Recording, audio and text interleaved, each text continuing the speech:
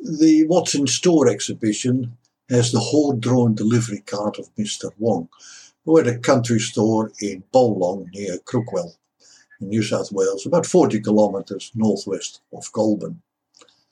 Horse-drawn shop wagons were a familiar sight in Australia, well till after the introduction of motor vehicles. This wagon belonged to Seth and Amelia Wong, who ran a general store there until about 1916. They used to pick up goods from as far away as Goulburn, at least a 2-day travel away, and make delivery to nearby properties.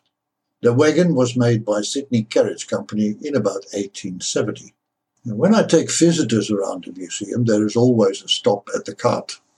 After having viewed the loco number 1 earlier, I asked the question, which is older, the locomotive or this cart? And about 80% say that the cart is older. It's a surprise to many that the cart is significantly younger.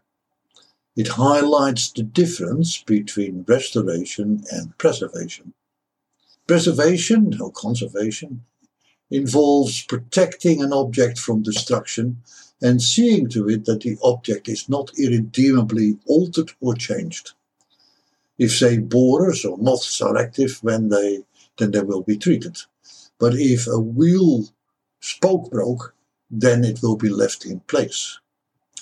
It leaves the object almost as it was found.